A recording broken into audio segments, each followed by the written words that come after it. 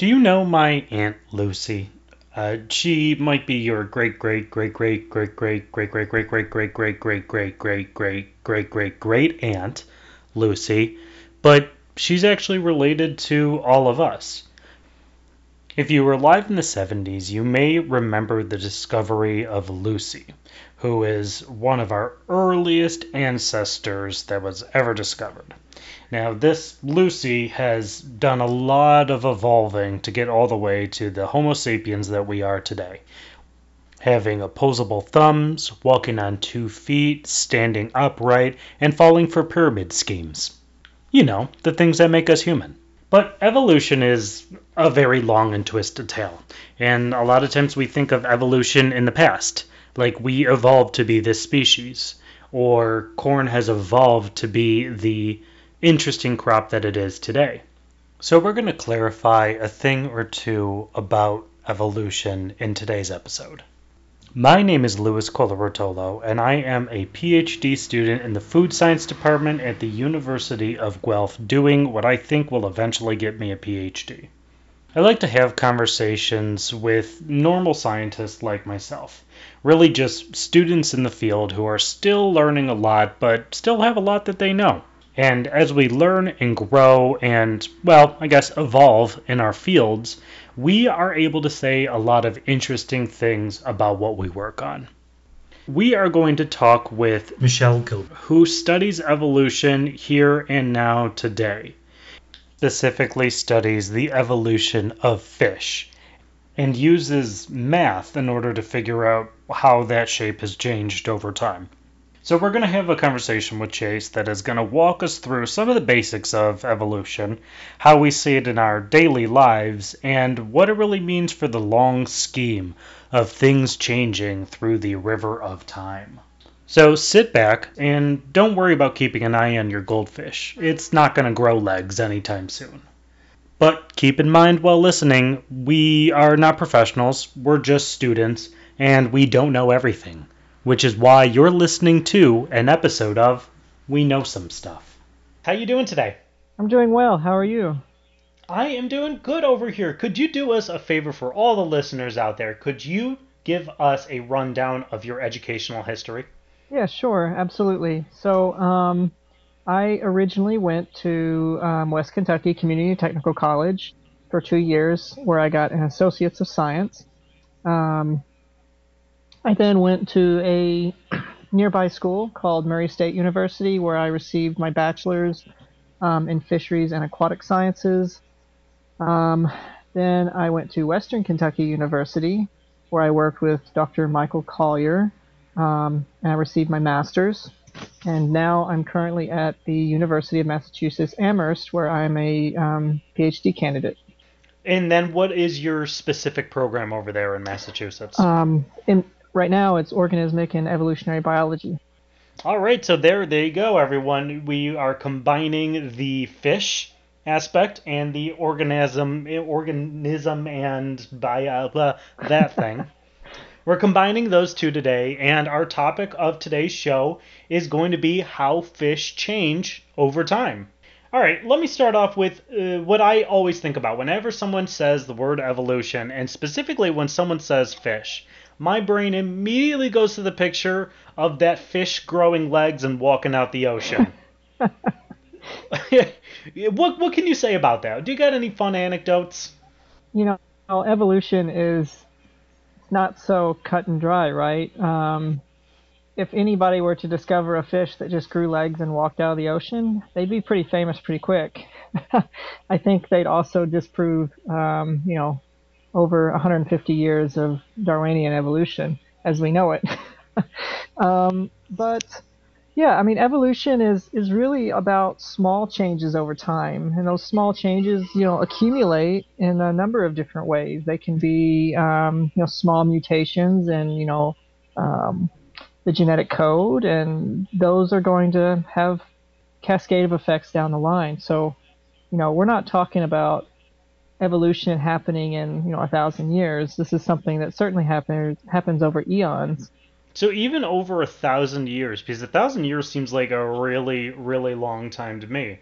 If we were to look at what humans looked like 1,000 years ago, we would be different or pretty much the same? Like, what? I don't know.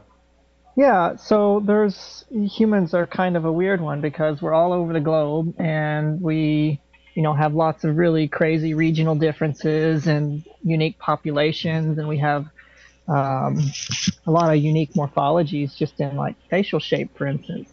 But you know, humans 1,000 years ago were still Homo sapiens, still humans. 1,000 years ago, we had the kings and queens in England. I guess we still have queens in England. She's They're still famous. there. Yeah, they're Yeah, still she's there. she's See, still kicking it. I hope she's not 1,000 years old. But it's really 1,000 years is not that long ago. Buildings that we created are still standing in some places. So I mean, even the Egyptians, which were much, much older than 1,000 years ago, we still have relics of their existence. Yeah, that's like two, three, almost 4,000 years ago. Yeah, So it 1,000 years seems like a very long time, but as far as like evolutionary time scale, you're telling me 1,000 is like nothing? to a fly, it might be more than to something like us, right? Because flies reproduce very quickly and they have quick generation times, and you can accumulate mutations very quickly. But, we're talking about human beings who currently live an average of 80 years, and we produce two, maybe three, maybe even one on average, at least in the United States, offspring, per generation. So it's a much slower progression of those accumulated traits or accumulations of mutations.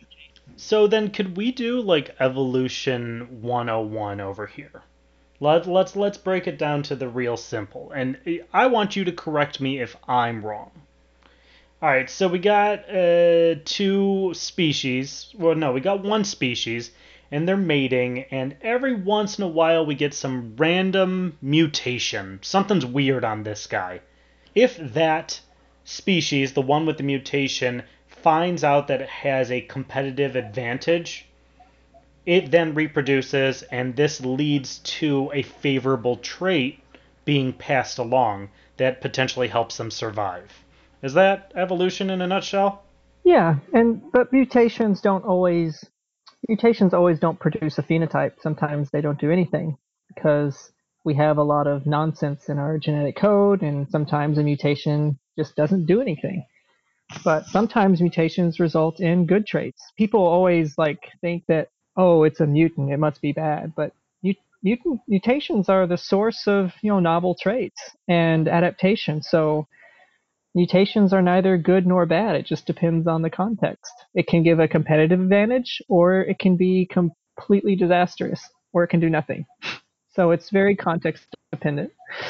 Is it possible that I have like a whole bunch of mutations in me that I don't know about? Is that a reality?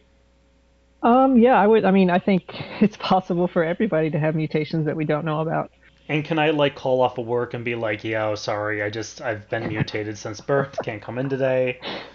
I don't know. I mean, I think that if you had that kind of mutation, you'd probably already know it.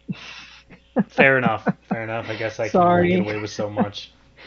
You ruined my day. So I know. now let's go from evolution. We talked about humans for probably a little bit too long for someone who is a fish and marine sort of evolutionary Yeah, we're starting to sweat biologist. a little bit. Yeah, right. Like, oh, there's a different episode. That is a different specialty. So, fish change over time.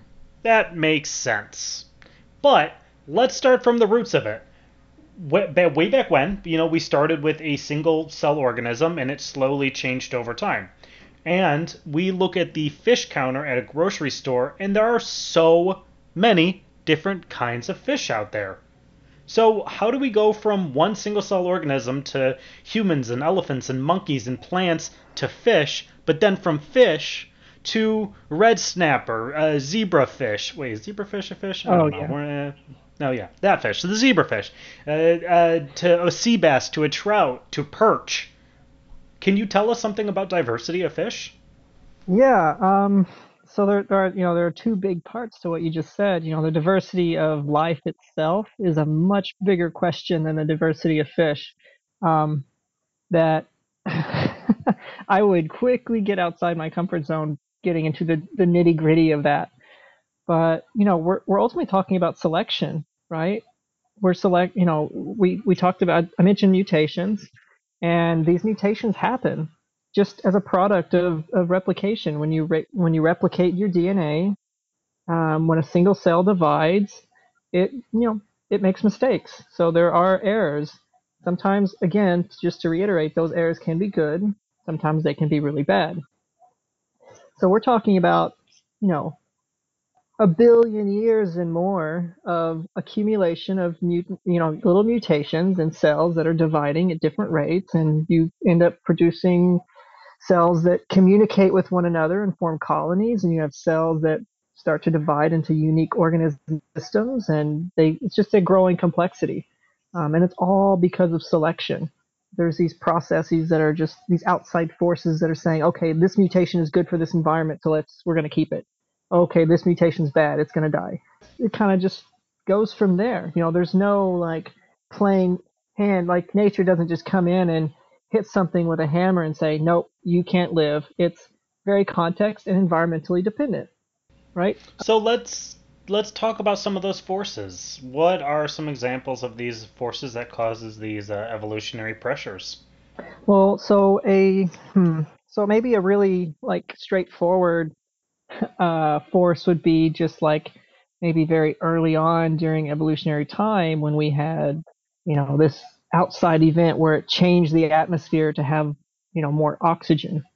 And well, maybe it gave it enough oxygen, but then these bacteria started settling in, and they could take advantage. I said oxygen, I meant CO2.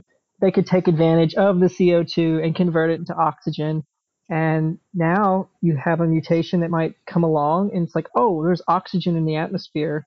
We can start, moving onto land and acquiring atmospheric oxygen. These aren't, these cells and organisms are not consciously thinking, okay, let's evolve this trait. It's just a product of the mutation happening and it finding, oh, this is the right place at the right time. So through this, things change. We know that our tectonic plates, all the plates that the Earth is on, they're moving. And we're talking evolution way back when, and this is what makes me think about it. Way back when, there was like one really large ocean and one really large landmass, and then things got split around. We moved to like two land masses. Now we got like our seven continents. Nada, nada, nada. I'm no geologist Me or either. geoscientist or geographic. I don't even know which word describes that. But I think about the fact that we have not only Atlantic salmon, but we also have Pacific salmon. So through this evolutionary journey, is there anything that you can come up with to explain that? Yeah, so, at one point, well, salmon are kind of unique because they are able to migrate these really vast distances. Excuse me. Um, and it allows them to kind of settle in new areas, but at one time, salmon were, the population diverged. So you have two populations that were separated. And to be honest, I don't know if Atlantic salmon can breed with Pacific salmon. I would assume that they can, which raises the question of whether or not they're even distinct species. But I don't want to touch that because it's controversial.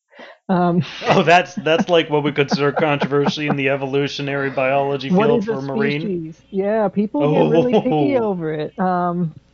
you're gonna get some nasty emails later. Yeah. So it's at some point a single population was separated, and they formed two new populations. One that inhabits the Atlantic, and one that inhabits the Pacific Ocean. Okay, so they just kind of got separated by space. Whether that was evolutionary or not, we don't actually know.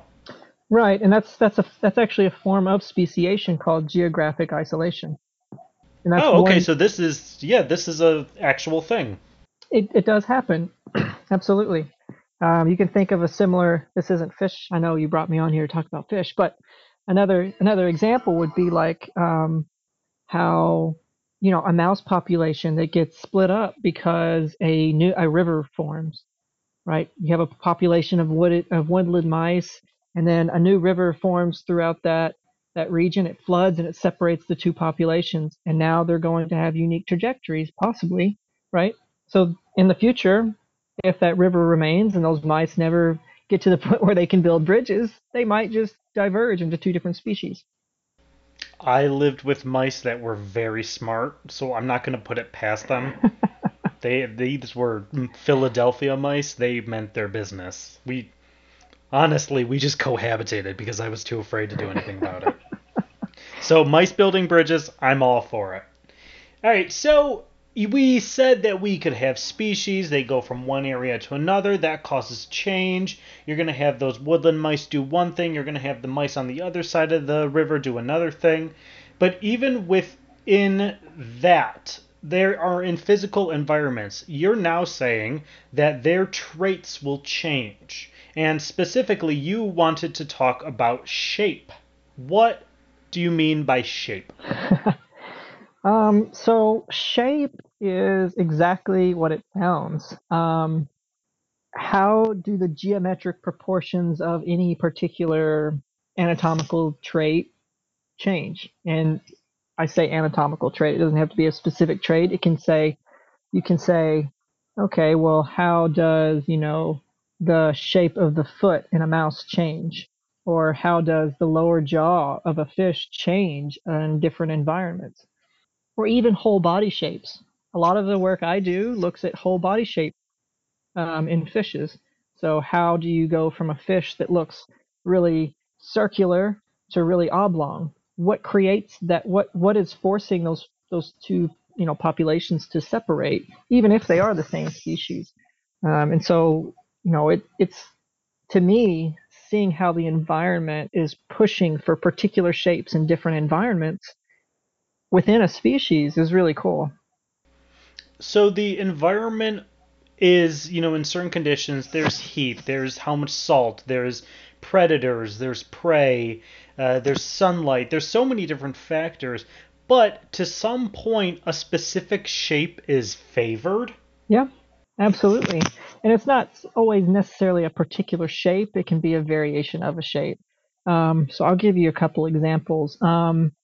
In the North American Southwest, where we would be like New Mexico and Nevada, or even Texas, there are a ton of these little desert fishes. And they live in these big old pools of just salty, dirty water. Wait, desert fish. Okay, I'm just gonna suspend my disbelief for a moment. Continue. So out in the desert, there are these massive sinkholes that are just filled with really, really, really, really salty water. It can be 10 times that of ocean water in some points because it's so dry that you have massive evaporation during the warm seasons, and it just further concentrates the salts that are already there. So in some of these populations that are, isolated to these really salty sinkholes, you wouldn't even probably want to rinse your mouth with the salty kind of water, right? It's nasty. Um, but then there are other areas where that are connected to flowing rivers still, right? And so the water is very fresh because you have a constant influx of this nice fresh water. And so when I was a master student, what I was interested in is head shape. Does head shape in these different populations vary? Um, And my PI at the time had already done some work looking at desert fishes and had shown that in really salty environments, the head was a little bit bigger. And the opercles were bigger. The opercle is the part that flaps whenever you watch a fish breathing underwater and it's flapping on the sides of the head. And then some other work that somebody had done with African cichlids showed a very similar trait that, cichlids in very salty environments had larger heads. And the idea behind it is a large means more space for gills. So if you have larger gills, it's easier to get more oxygen in a big pool of water that's just full of salt because you're not going to have a lot of oxygen available. And so wait, why is there less oxygen available in the salt pool than in a river? Well, the salt pool is stagnant; it's not moving, so there's no turnover. It's also really hot, and hot water doesn't hold oxygen very well, and it's full Hmm. of salt. So the more salts you have dissolved in the water, the less oxygen that can be in the water. So we have less room for oxygen. Right. Yeah. So that's like when you have a fish tank and they got the bubble bar in the background. That's what's, oxygenating the water. Yeah, it's disturbing the surface of the water and letting the air mix with it. Gotcha, gotcha. And I feel like this needs to be said because frankly, I'm not gonna lie, like it still kind of confuses me. Fish don't breathe water, everybody. They process the oxygen out of water. Is That's that right. That correct? is right. Is there like a better way to say that? Can you describe that using more science? Yeah, maybe a little bit, but I think that's pretty much the gist of it is that fish bring water over their gills, and their gills are highly vascularized, and oxygen diffuses in because there's less oxygen in the gills than there is in the environment, and they just push the water out when they're after they filter it. And so the oxygen gets in the bloodstream, it goes to the heart, and it's pumped throughout the body just like it is with us. Okay, so it's passive, just kind of like a passive breathing. Can a fish stop breathing? Am I getting a Yeah, little bit off topic? maybe a little bit, but fish can't stop breathing. Can they like choose like to get to be like this fish is like, yo, I'm gonna hold my breath, see how long I can hold my breath. I have no idea, but I imagine that if they wanted to do that, they would probably start gasping just like we do, because breathing is ultimately a passive response. Yeah, You can that's hold your right. breath, but eventually you're not going to be able to. Right, right. And your body is like, no, I'm going to breathe. Whether you You want don't to really or have. not, you're about to inhale something. Exactly. That's a really good point. Okay, all right. And now we're rolling back, rolling back to the shape. So you were saying that when you had the fish that were living in this more salty water than the fish of the same species that was living in the more aerated water, the more water that had the river flowing into it, there was a decrease in the or my bad, there was an increase in the head size so that they could take in more water to get more oxygen because there was less oxygen available for them. That's the hypothesis. Yeah, we weren't able to. I'm not a physiologist, so I didn't do any work to drive that hypothesis, but that is the working hypothesis, is that, yeah, and you have this low saline or this high salinity environment, low oxygen, it's beneficial to have larger gills. To have larger gills, you have to make a bigger head because they got to go somewhere. Fair enough. So, all right, so that's an example of shape. Do you have another one for us? Because this is fascinating. I love it. I I want more. do. So we actually, some shameless self promotion. We actually had a paper come out just recently in Evolutionary Applications for South American cichlids. Um, in South America, there is the Tocantins River, and recently, I say recently, 30 years ago, they built this huge dam on it to hold back water for a reservoir. And when you do that, you change the system from a fast flowing river to a still water lake. Um, and there's a lot that goes on in a fish's world when something like that happens. That's a drastic environment. It happens very quickly. So what we wanted to know was how fish body shape changed in 30 years following the construction of this big reservoir. And it turns out that some of the fish that were fast flowing waters get deeper bodies. And you might think, okay, well, why do fish get deeper bodies and why does that matter? Think about the shape of a submarine. It's very elongate, it's very cylindrical, has a nice cross section. Think about the shape of a tuna. Also very elongate. Its cross section is oval or diamond, right? Those shapes are built because they are very hydrogen. Means when they swim really fast through the water, assuming that the submarine is actually swimming, it's reducing the amount of drag on it, right? Because if you want to go fast, if you want to swim fast and conserve energy, you don't want water holding you back. So having this really elongate, slender, torpedo-shaped body is really good for living in a riverine environment. Well, when you're living in a deep water environment, it makes no sense to have that streamlined body shape because the water's not moving against you. You just have to get through it. What is adaptive for still water environments is the ability to turn really quick. Well, if you're swimming and you want to turn really quick, having a deep body is really advantageous because you're swimming and then you turn and the water helps you turn because it pushes up against you and you orient your body differently. So there's a trade-off between deep-bodied animals and long, slender animals, or highly fusiform animals because of just fluid dynamics. Yeah, that sounds like, I mean, we could build a nice analogy to cars from that. Exactly. You have your race cars, your Formula One cars that they're long, they're skinny, they reduce drag, but they don't have to be able to do a lot of like turning, because like with the Formula Ones, they go around that one track. But if you're trying to do one of those more stunt races, those cars have to be able to navigate trickier and faster turns. So their Yep. shape is a little bit different. Absolutely. That's a great comparison. So ultimately, we're just not we, but ultimately, the fish are developing body shapes that best suit their environment. So this fish that you were mentioning, it used to be in a flowing river, and then it went into a shallow pool. So did you see that it went from torpedo down to deep body? So just to clarify, it wasn't a shallow pool. It's a pretty deep reservoir. Okay, that I mean, how deep is a reservoir? I have no idea. They vary. I mean, you couldn't touch the bottom in this one, so. Okay, fair enough. Um, but yeah, so we use this complicated, fancy technique called geometric morphometrics. But basically, what we're doing is we're using math to say, okay, is this body shape different than this body shape? And then by how much is this body shape different than this body shape? So we're able to quantify the degree of change between two populations of whatever you're looking for, in terms of shape.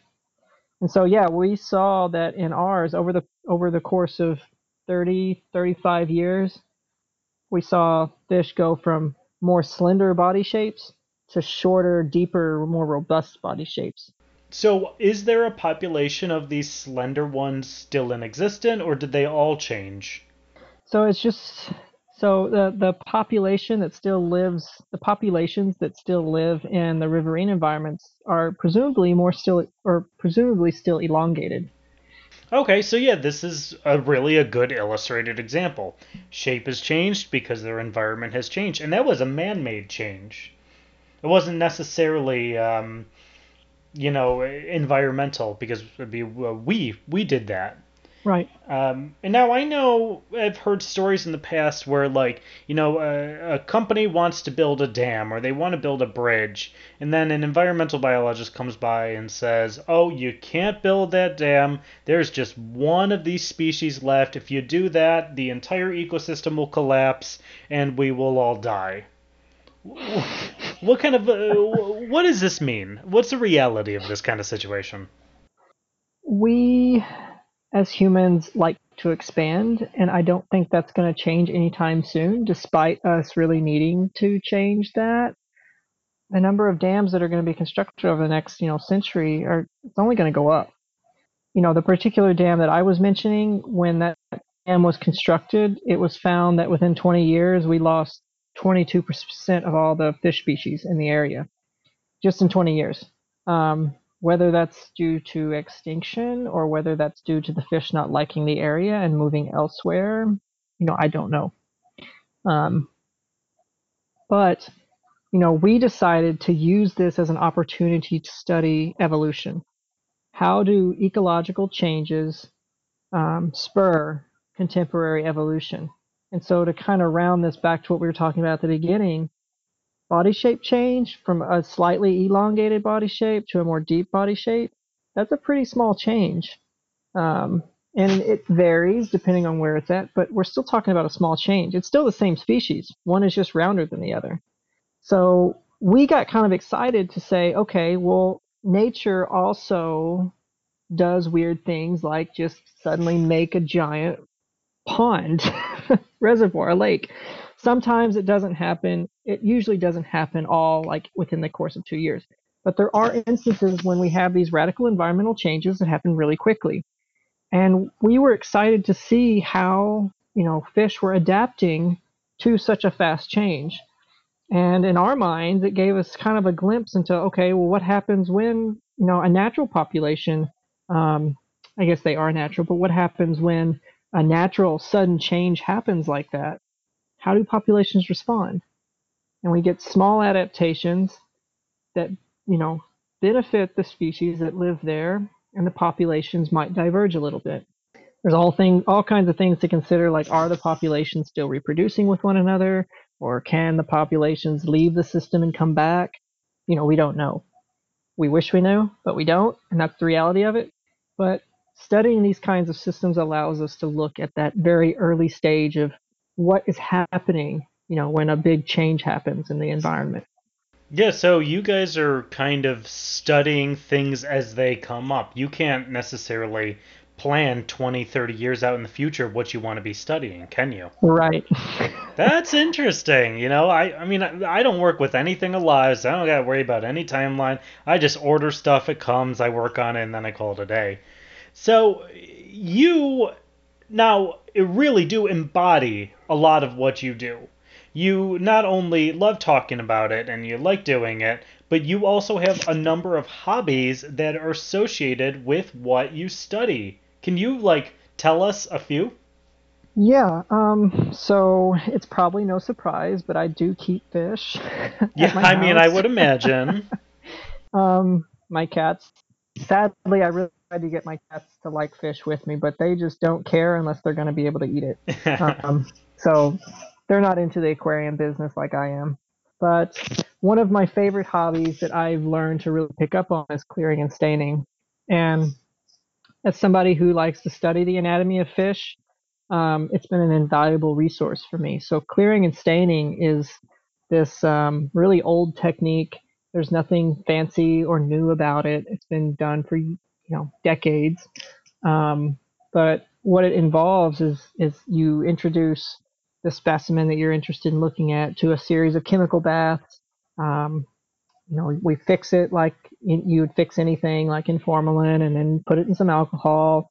And then what we do is we stain the cartilage blue with a blue dye, and then we stain the bone pink with a pink dye.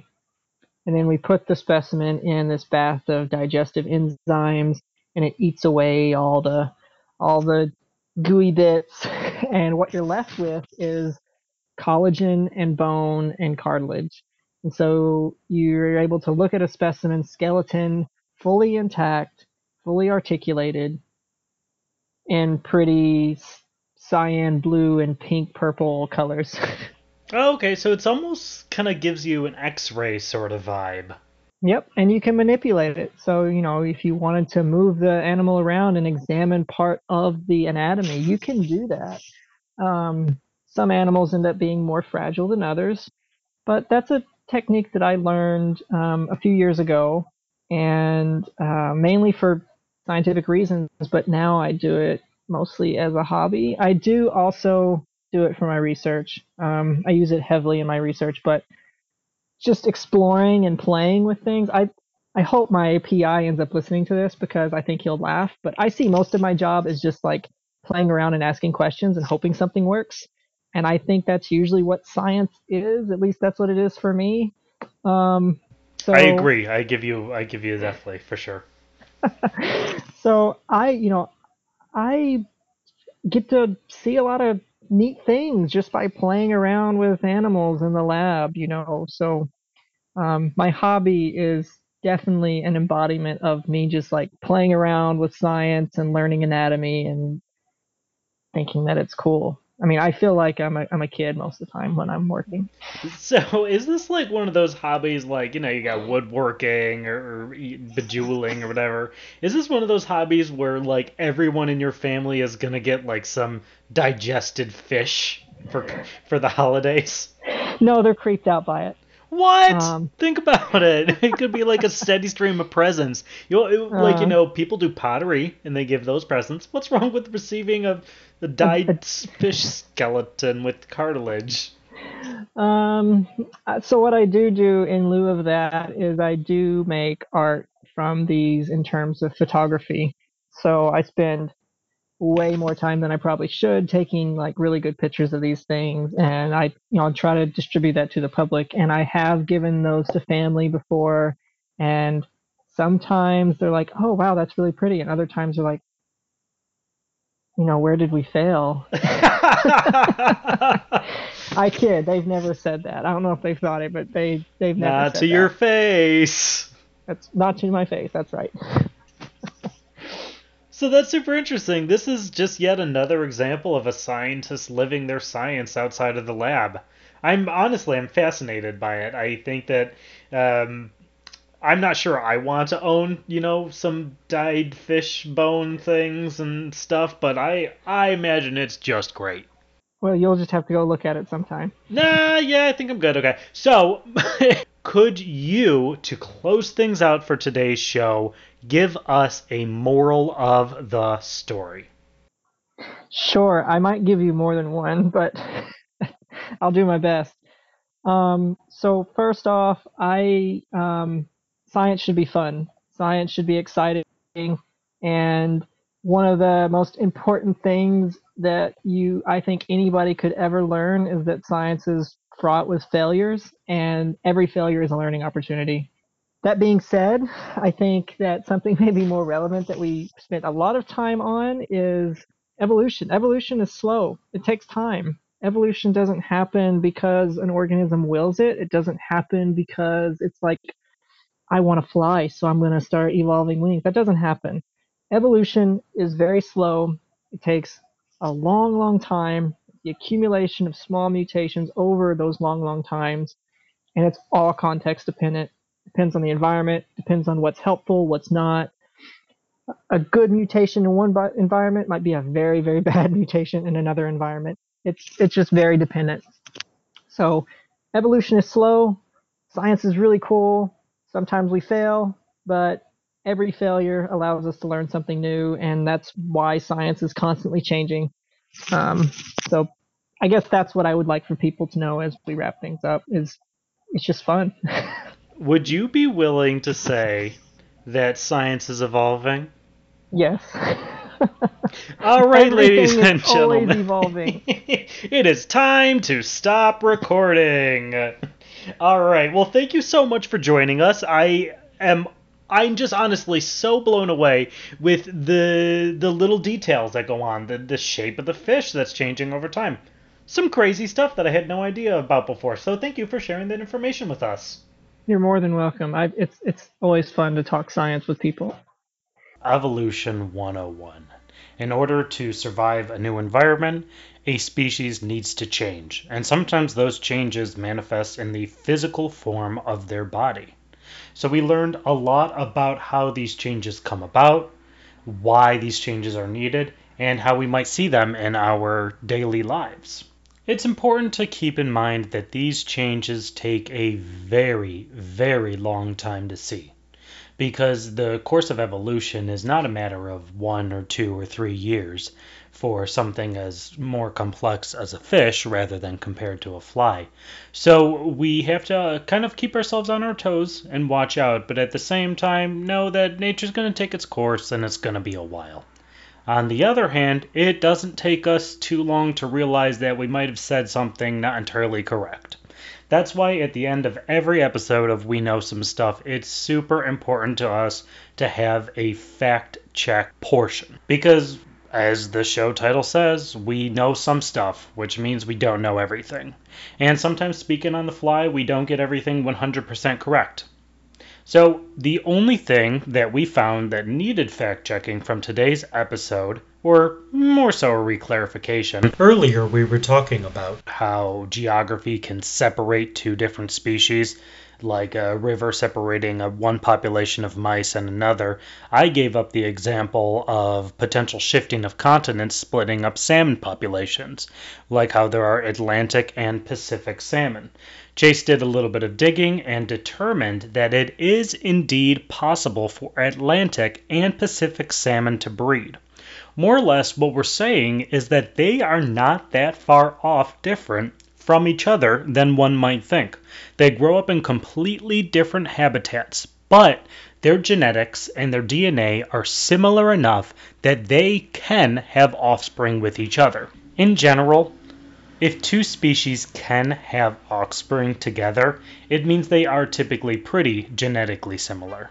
So it all goes to say that the Atlantic and Pacific salmon are really not too different from each other, although they grew up on more or less different sides of the world.